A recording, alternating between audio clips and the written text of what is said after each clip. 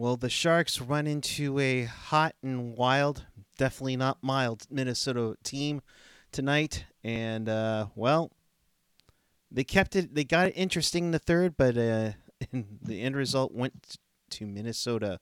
We'll talk about this game. We'll talk about black jerseys. We'll talk about a former Shark going into the Hockey Hall of Fame. Maybe a Hockey Hall of Fame. Let's talk right now. This is Teal Town After Dark.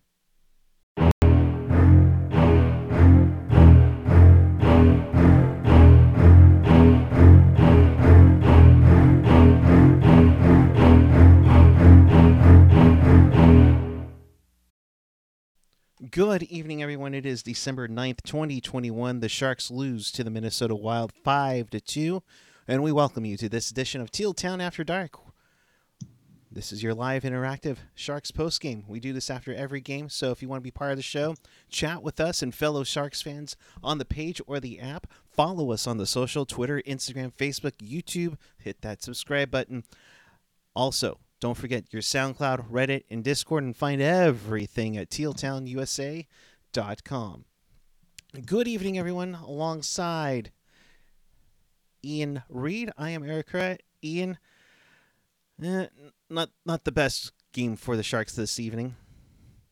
No, I think if you look at this team, this is a team that's kind of got itself into trouble in its last two, and one game it turned around and they were able to figure it out, and they were able to win the game, and this one they weren't. I don't know.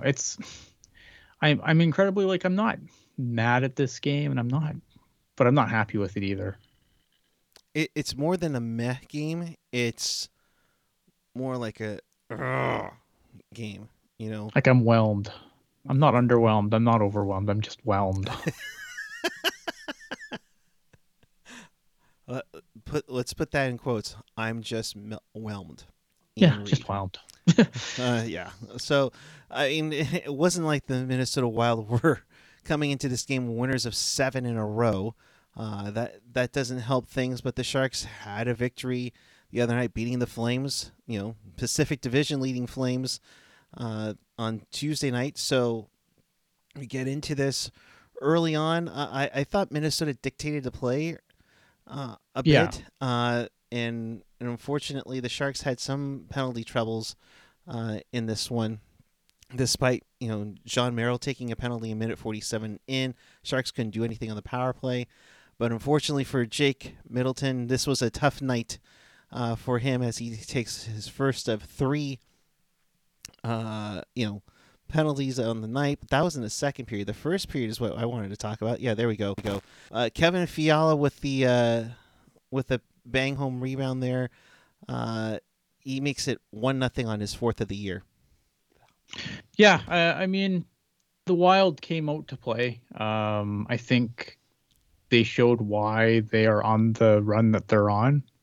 I mean, they're a good team. They're a surprisingly good team this year, especially leading the Central, which I don't think I saw coming before the season started. Like, I thought the Central was going to be kind of a gauntlet, but I didn't expect to see the Wild up front. But they've been really, really good of late, and I think they showed that through most of this game, where I thought they dictated the play and dictated the pace of the game.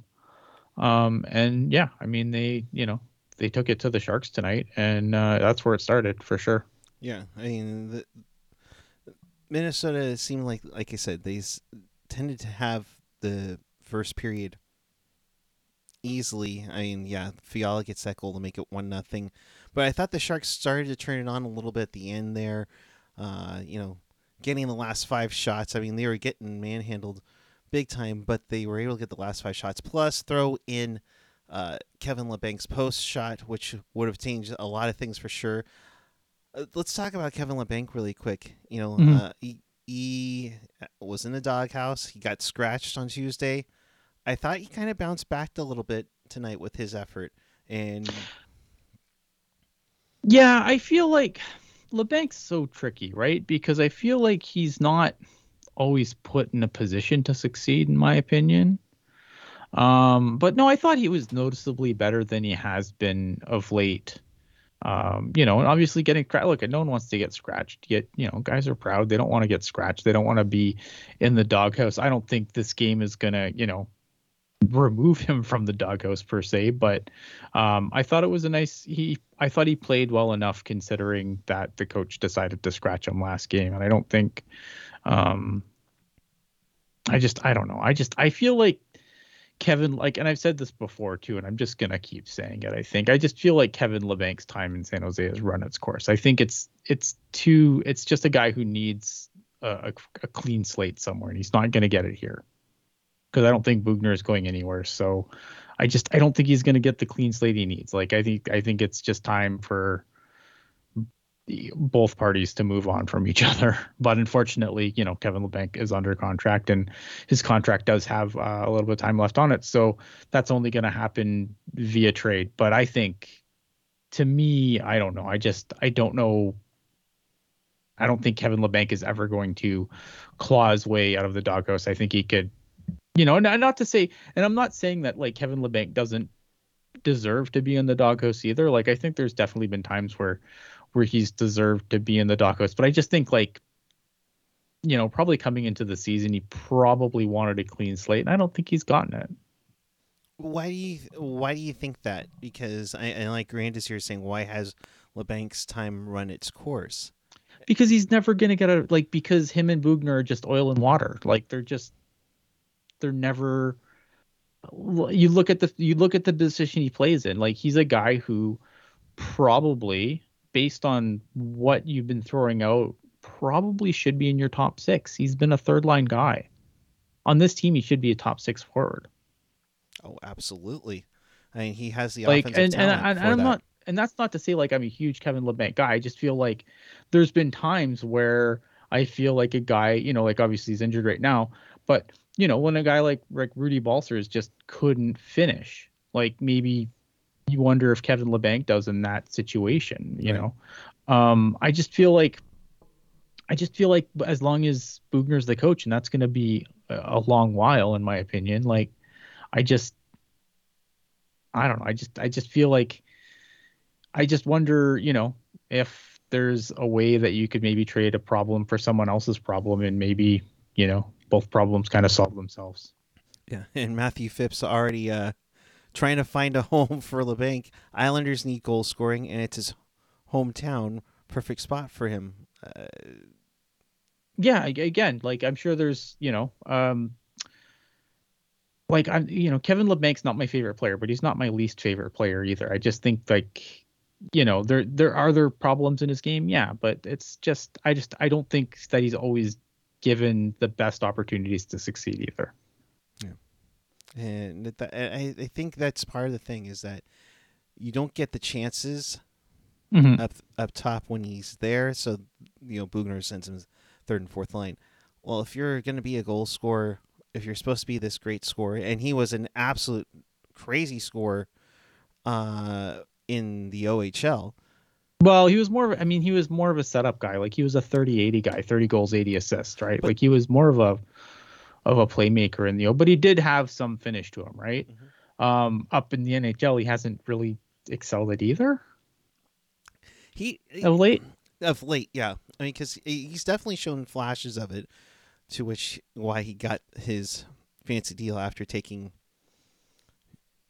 that Yeah. that nice hometown discount. But to me, I'm with you, and I know Jerk has also said the same thing. It's that you got to give these guys a chance to succeed. Yeah, and I just feel like he's just as long as Bugner's the coach, and again, that's going to be a long while. Yeah. Nothing's going to change. So, I think you have an asset kind of rotting on the vine. It's time to, I are you going to get max value for him? No, probably not. But at the same time, like I feel like Kevin Labanc's a guy you can do a hockey trade with. You can trade a problem for a problem, right? You can see a guy who maybe isn't doing well on their current team, and sometimes swaps like that work out for both players. I just feel like that's the way it is. Yeah, that's like that one for one deal that can get those things. There's some people are Grandizier and Bigberg asking, your most disliked player on the active roster. I don't know if that's really fair to say, but I don't know. I mean, I don't know. I don't really have like a super hate on for anybody.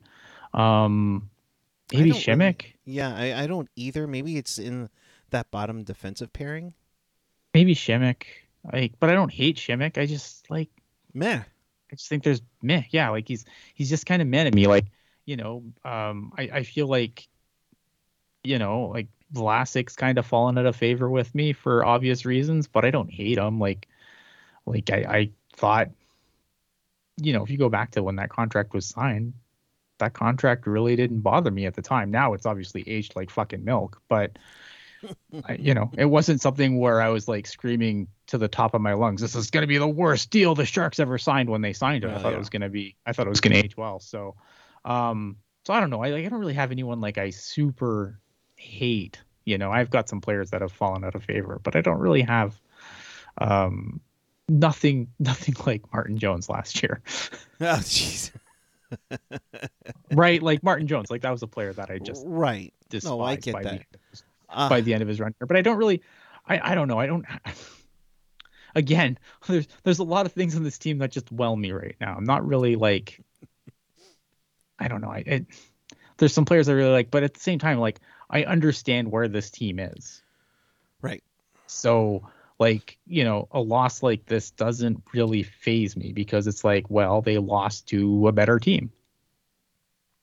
And a good team that I think has a tiny window to go for it in Minnesota before those buyouts from Parisi and Suter really kick in for Minnesota. So that made it 1-0 after one. Then Merrill takes a penalty less than 2 minutes in. The Sharks don't do much.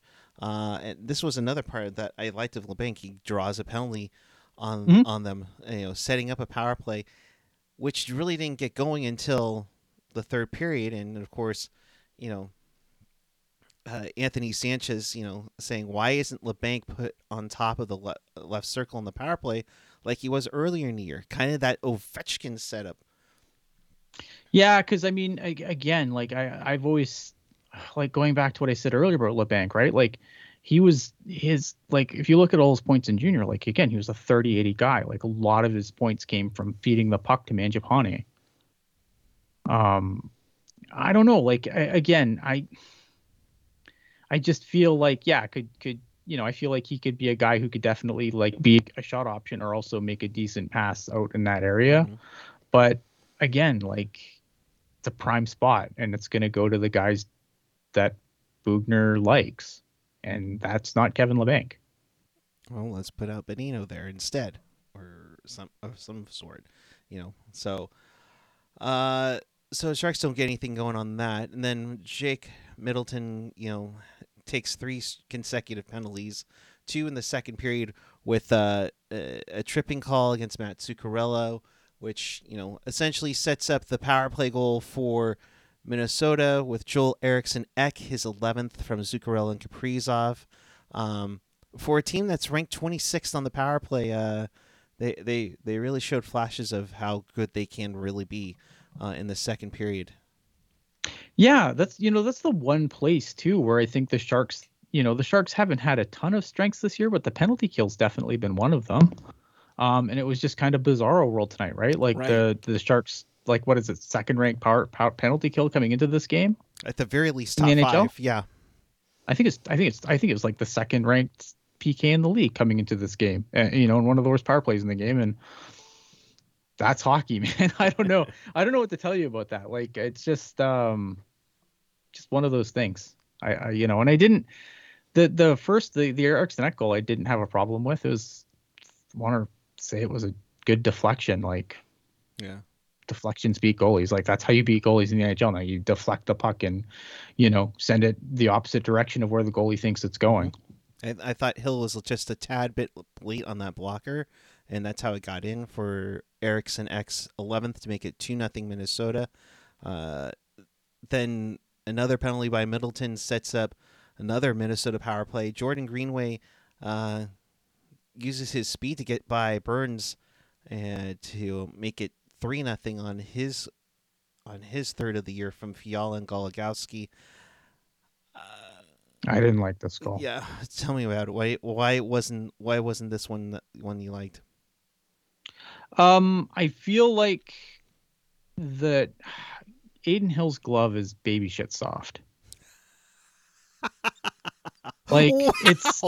it's a glaring weakness. I think if you look at like a lot of goals where Aiden Hill lets in and you're like, I don't know about that one. They've all been on the glove side.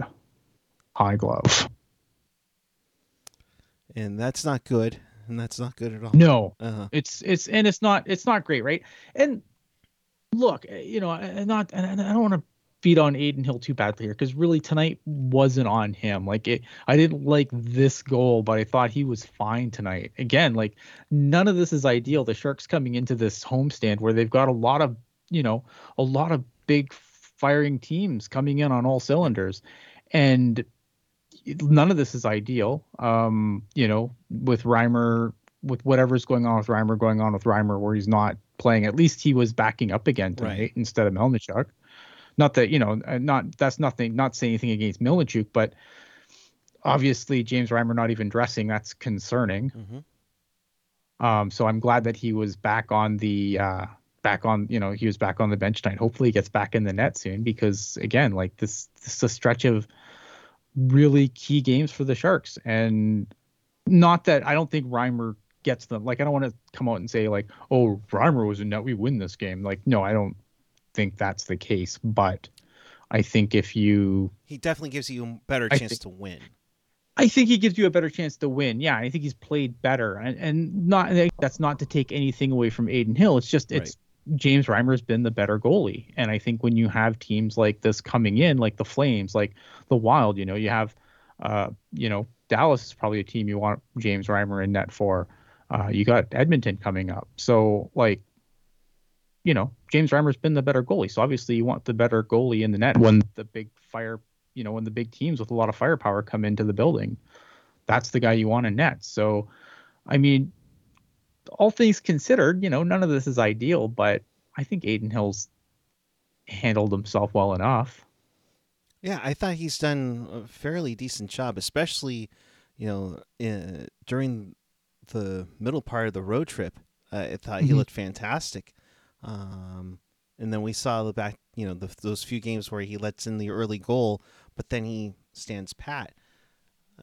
Tonight, 22 saves, 880 save percentage. Again, I'm with you. I didn't think it was necessarily. You can point the blame on him.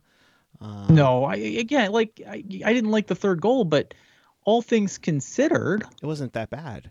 It wasn't a bad game for like you can't get mad at Aiden Hill when the Wild are dominating play for 2 periods of the game. Yeah. I think it's just, yeah, it's tough to take and tough to see. You know, where you've had these strong runs and then all of a sudden it's just kind of, okay, wait a minute, now it's going back down again. So it's that roller coaster ride. So yeah, I mean, it's like, again, it's not ideal, but it is what it is. Like, this isn't Aiden Hill's fault. No, and I personally, it's a team one. I mean, you look at some of the stats on tonight, and I know plus minus is an iffy category to go to, but you look at Ferraro and Burns, you know, Ferraro -2, Burns -3, and you know, Ferraro didn't get out of 22 minutes tonight. Burnsy didn't even hit 23 minutes tonight, which in some ways, okay, good. Not well. You don't need you know. Yay, they weren't, you know, 28 minutes or playing more than half the game, but at the same time, not good that you know, Burns was on the ice for 3 of those 5 goals. Yeah, I mean, Brent Burns is Brent Burns. Like, a couple of the things, like, I mean, I don't really blame him for the empty net goal. I haven't got there yet, but I'll hit it now. Like, I don't really blame him for the empty net goal. I think it was just 2 big dudes fighting for ice, and he just lost the battle, and that's gonna happen. Like, Greenway's a big dude. So I think, again, would you like Burns to win that battle? Yeah, but Greenway's a big dude. Yeah, I mean those are, like you said, two big boys going at it, Big and boys, yeah. and he barely got a touch of that puck to put it in to make it four, or to make it five, or no, excuse me, That was a battle. I loved it. five, Like I 4-2. Yeah, yeah. sorry, because Kirill Kaprizov would make it 5-2, but before it got there, the Sharks were turning it on. They eventually outshot the Wild 19-9 in this one. After another Middleton penalty, you see Jonathan Dahlen get his 8th goal of the season to make it 3-1, and then of course Yep. the Wild take a couple of penalties, and then Tomas Hertl gets his 13th, so his 5th goal in his last 3 games. So good to see Hertl getting Yeah. skin on And I'm fire. glad that they scored on the power play too, because like those last two the power play and that before that, like the Wild had to take those penalties. Like there's good penalties and there's bad penalties. And I thought the Wild took those, they took two penalties that stopped play and kind of thwarted some really good scoring chances for the Sharks. So when that happens, you want to make them pay for it, right? Because if they're gonna take a penalty to rob you of a good opportunity, which I think those are the penalties you want to take. Yeah. Um, but you have to make them pay, right? You can't just let them mug you and mug you in front of the net with impunity.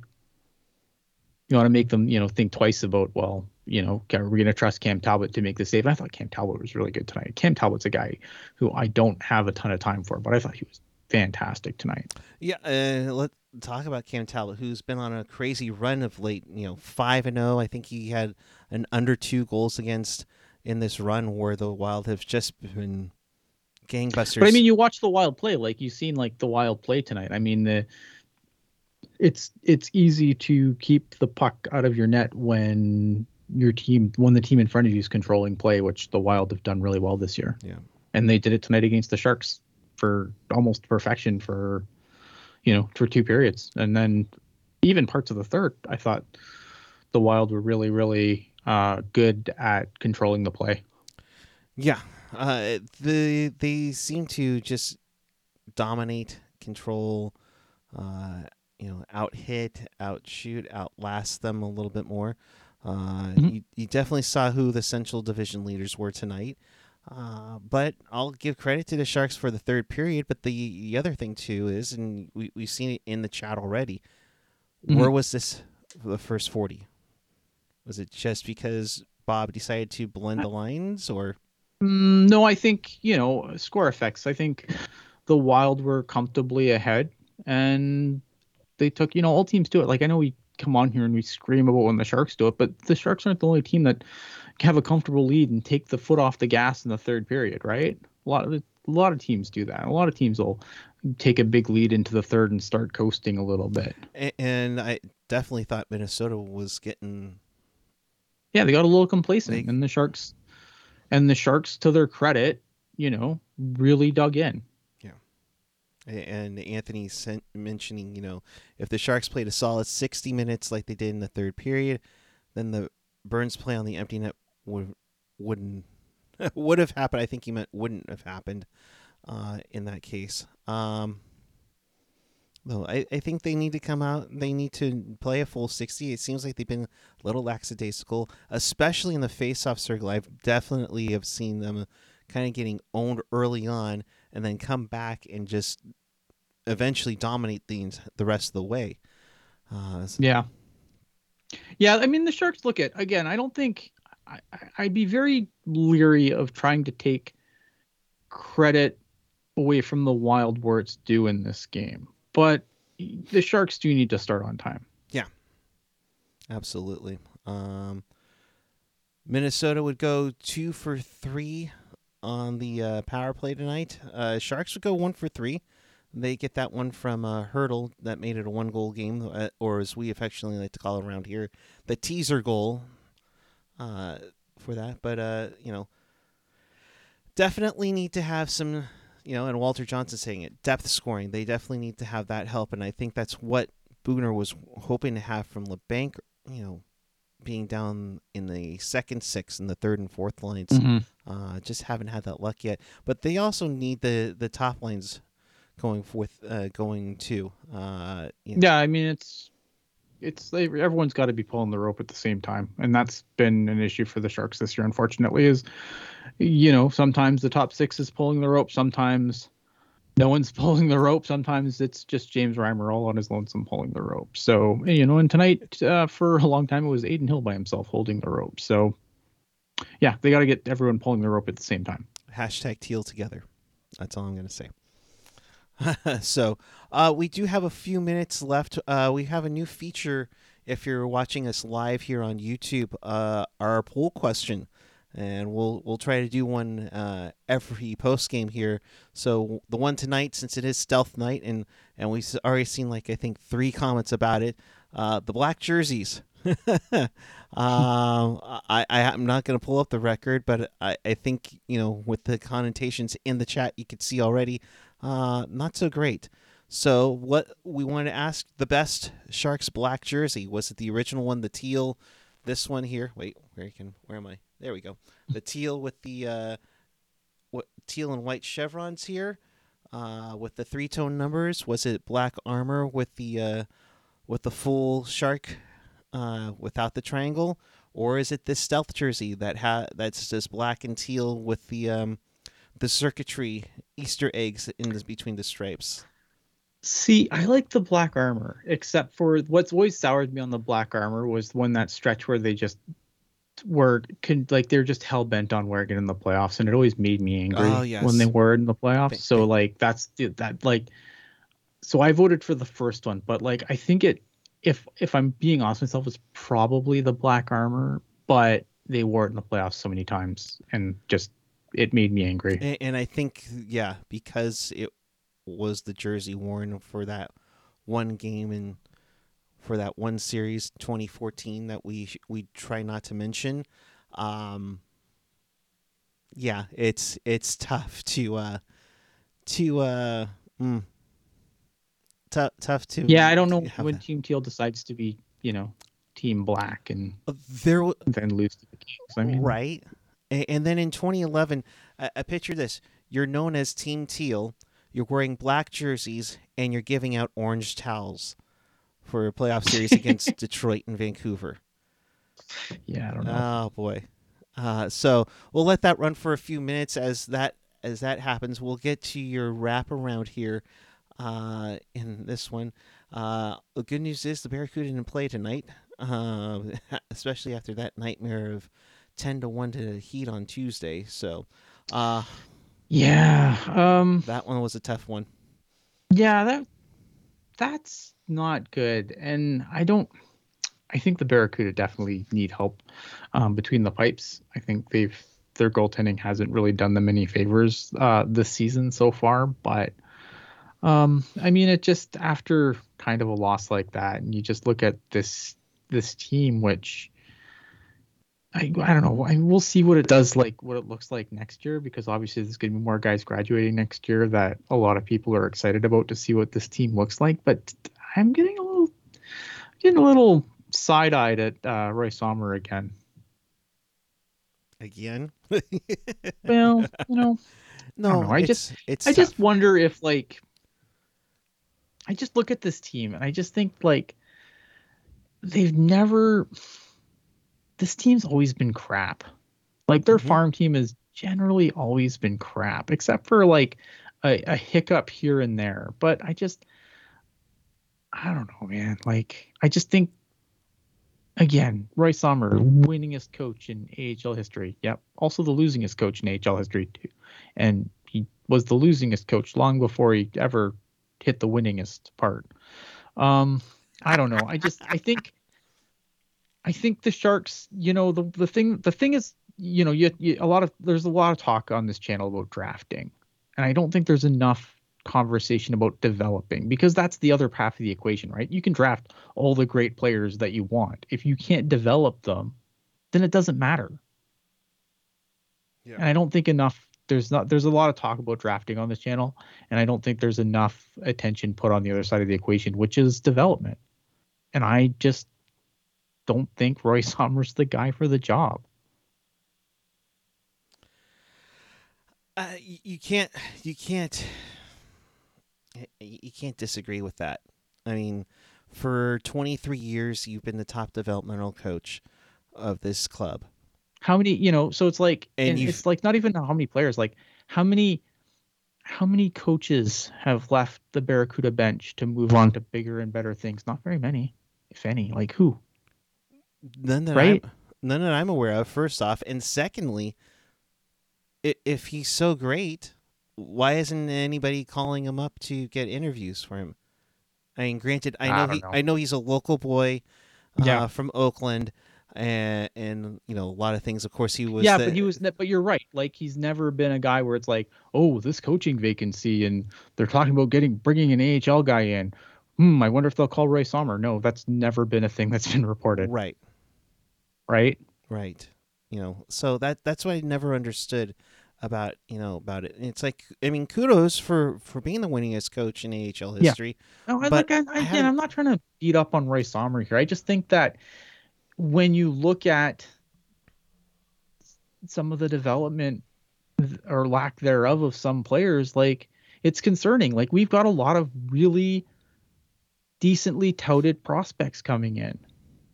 And if all those guys rot on the vine, we're in big trouble. Then what? Right. Exactly. I mean, and here's the thing, the only time outside of the IHL Kansas City Blades, and we're going way back, outside of them winning a Turner Cup in the Sharks' first season, making it to the Turner Cup finals in '95. Yeah, but that's that's forever ago. Oh no, but my point here is that from Kansas City, Cleveland, Worcester, and the Barracuda, they've only made the third round once, and that was in 2017. And now are we going to give the CUDA kudos for coaching up Meyer, LeBanc, who are on this team? We'll throw in Ryan Carpenter and Barclay Goodrow. The list isn't very long. I mean, yeah, they had a great run in 2017, but what's it got for you? You had a guy who was scratched, last game, and a guy who, he's been doing well this year, but there were times that we were calling out Timo Meyer's game last season. Yeah, and I don't think, Timo Meyer didn't spend a ton of time there. I think the problem is, right, and I don't think the problem is that when the Sharks have needed reinforcements, they almost always have to go outside the organization to get them. Exactly. And they had to pay a premium for it too. Sometimes. Yeah, sometimes for sure. I don't know. I mean, again, like it was obviously a pretty rough game for the Barracuda.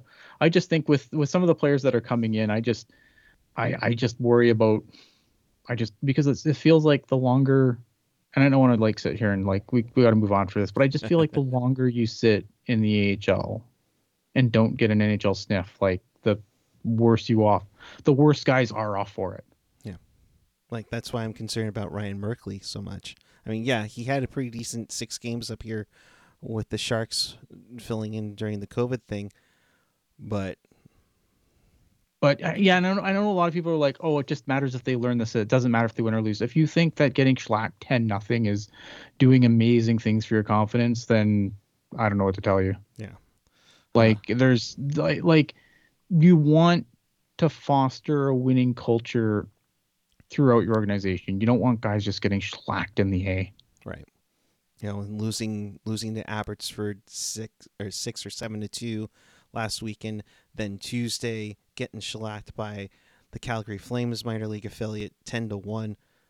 That's not going to help things. And granted, and Kevin's mentioned they don't have a whole lot of depth on the forward side. They don't. But still, right? It's one of those things where you just they need to. I just want to see the Barracuda do better. Yeah. And with some of the players that are coming into the system, I don't want it to be a gong show down there. That's all. All right, let's move on. Let's move on. Sorry. Levi Hagano. I hope I'm saying that right, but thanks for watching. We're crossing enemy lines. Wild fan here. Seemed like the Sharks were flat for the first two periods. Wild's forecheck was relentless the first two periods. Sharks really pushed back in the third, though. Yeah. No, I think that's a pretty good statement. Levi, thank you for watching. Yeah, thanks for watching. And please hit that subscribe button. We really appreciate it. So, moving onward to your wraparound in the Toronto Bay Maple Bolts scrimmage, Team White, otherwise known as the Tampa Bay Lightning, beat up on Team Blue, the Toronto Maple Leafs, 5-3 in this one. Palat had a pair of goals. Stamkos his 13th. Andre Kasha with 2 goals in this one. William Nylander with the other one in the loss for the Leafs. Yeah, Lightning are rolling right now. And this is without Braden Point and Kucherov. Go figure. Blackhawks would beat the Montreal Canadiens 2-0 as the Canadiens get their 19th regulation loss of the season.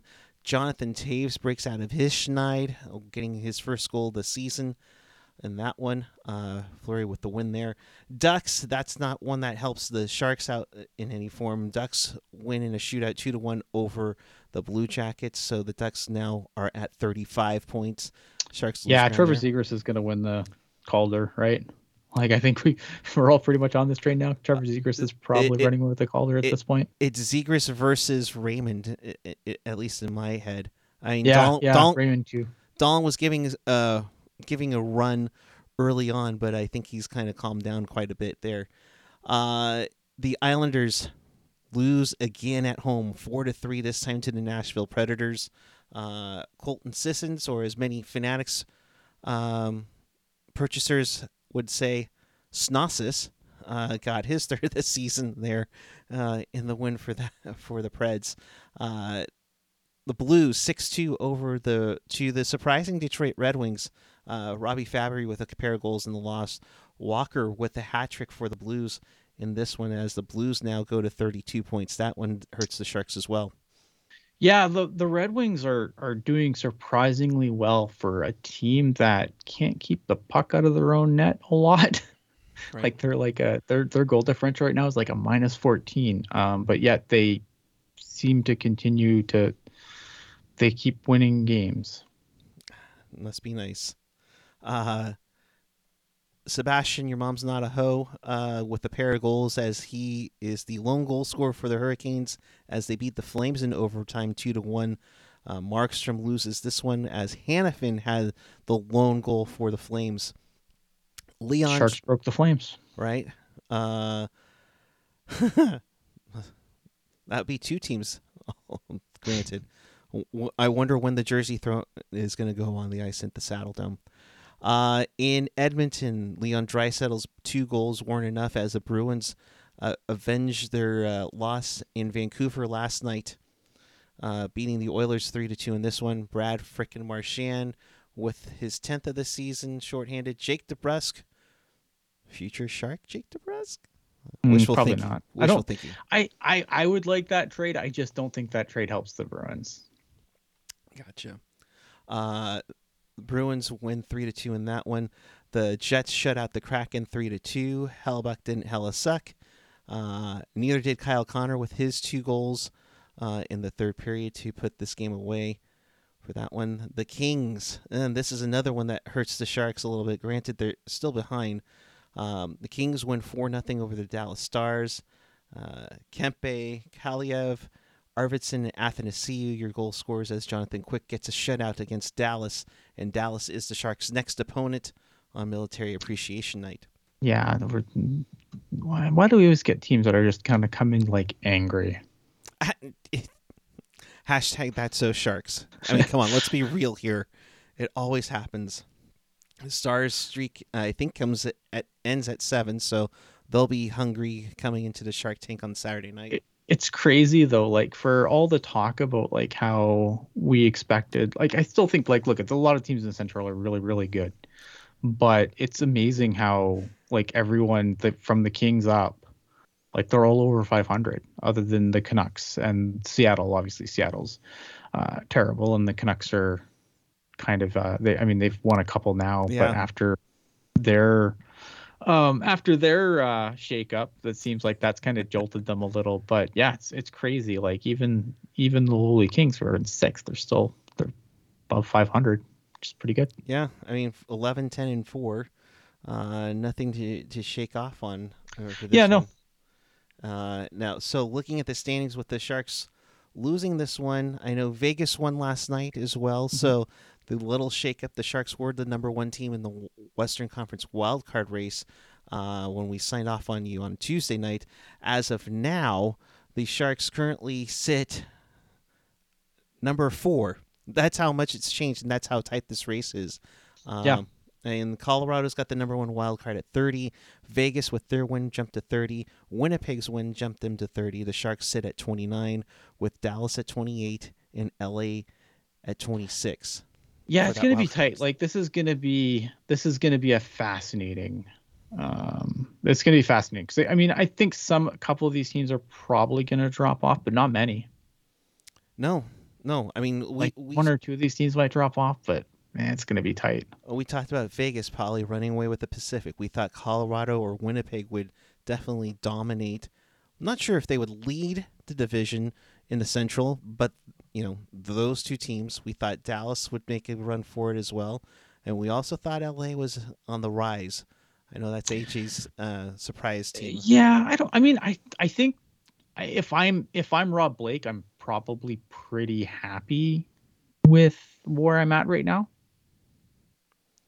Like again, they're not great, but they're not terrible. Again, they're above 500. Yeah, They've got a positive goal differential. Not that that's super anything to write home about, but I think if you're Rob Blake, you're probably pretty happy.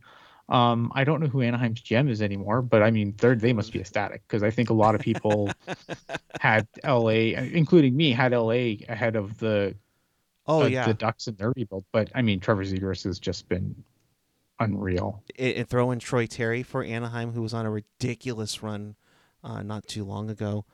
For the Yeah, Ducks to be at 35 points, that's something else. The tough yeah, part, they're really good. the tough part with the Sharks is that they've played 27 games so far.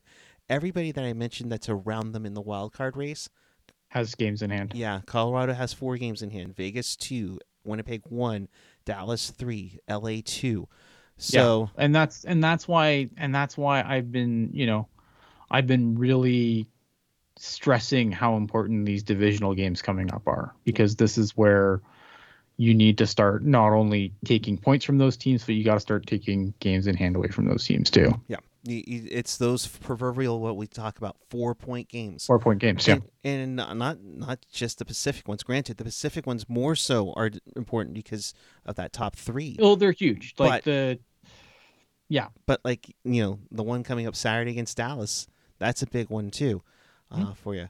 Levi, thank you again for your comments. Really appreciate it. How has Yep. the Sharks' power play and goaltending been as a whole this season? Always like Hill Power in play's Arizona. been meh. Yeah, Power play's been okay. it was on a good Uh, run, but it's just fallen off yeah, incredibly. it's been okay. I mean, the Sharks' offense is kind of feast or famine. And lately it's been a little more famine than feast.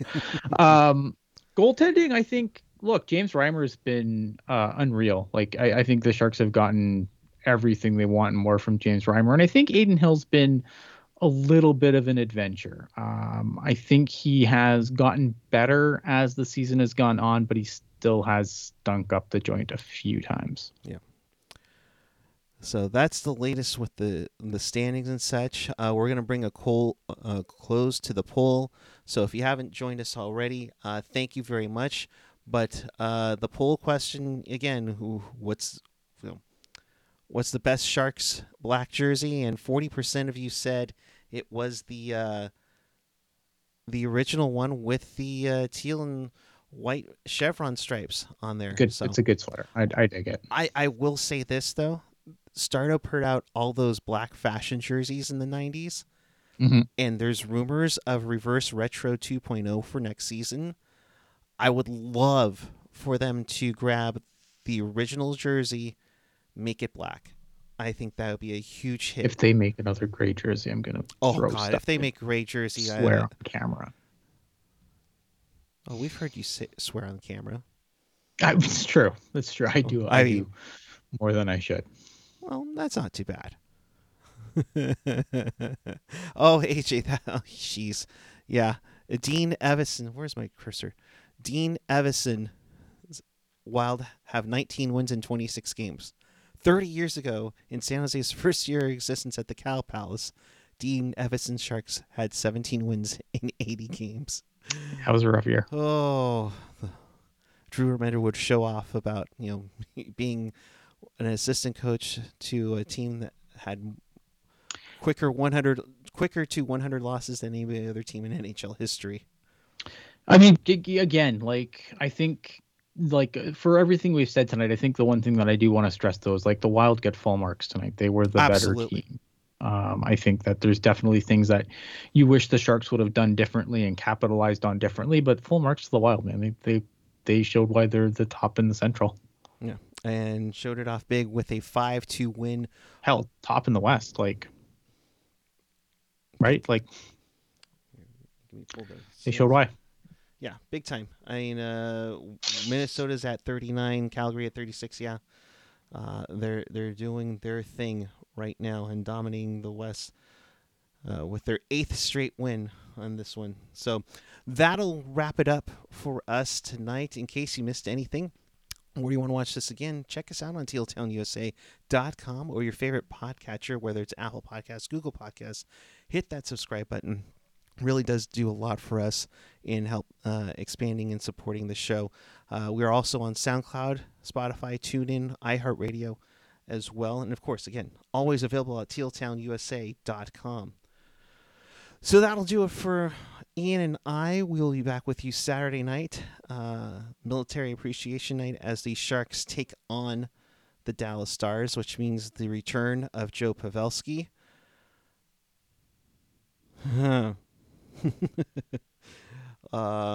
Yeah, we aren't gonna get going on Pavs, but whatever. I mean, it's been fucking 3 years. I'm over it. I hope so. I'm over it, man. I have no ill will. I have no ill will towards Joe Pavelski, but he's gone. It's done. It's done.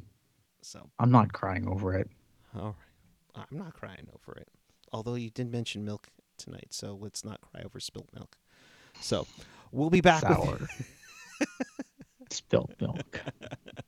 We'll be back with you on Saturday night as the Sharks take on the Dallas Stars. I will be here with I'm not sure who, but we'll make sure to make it fun and interesting as we go along this crazy, wild Shark season around all together.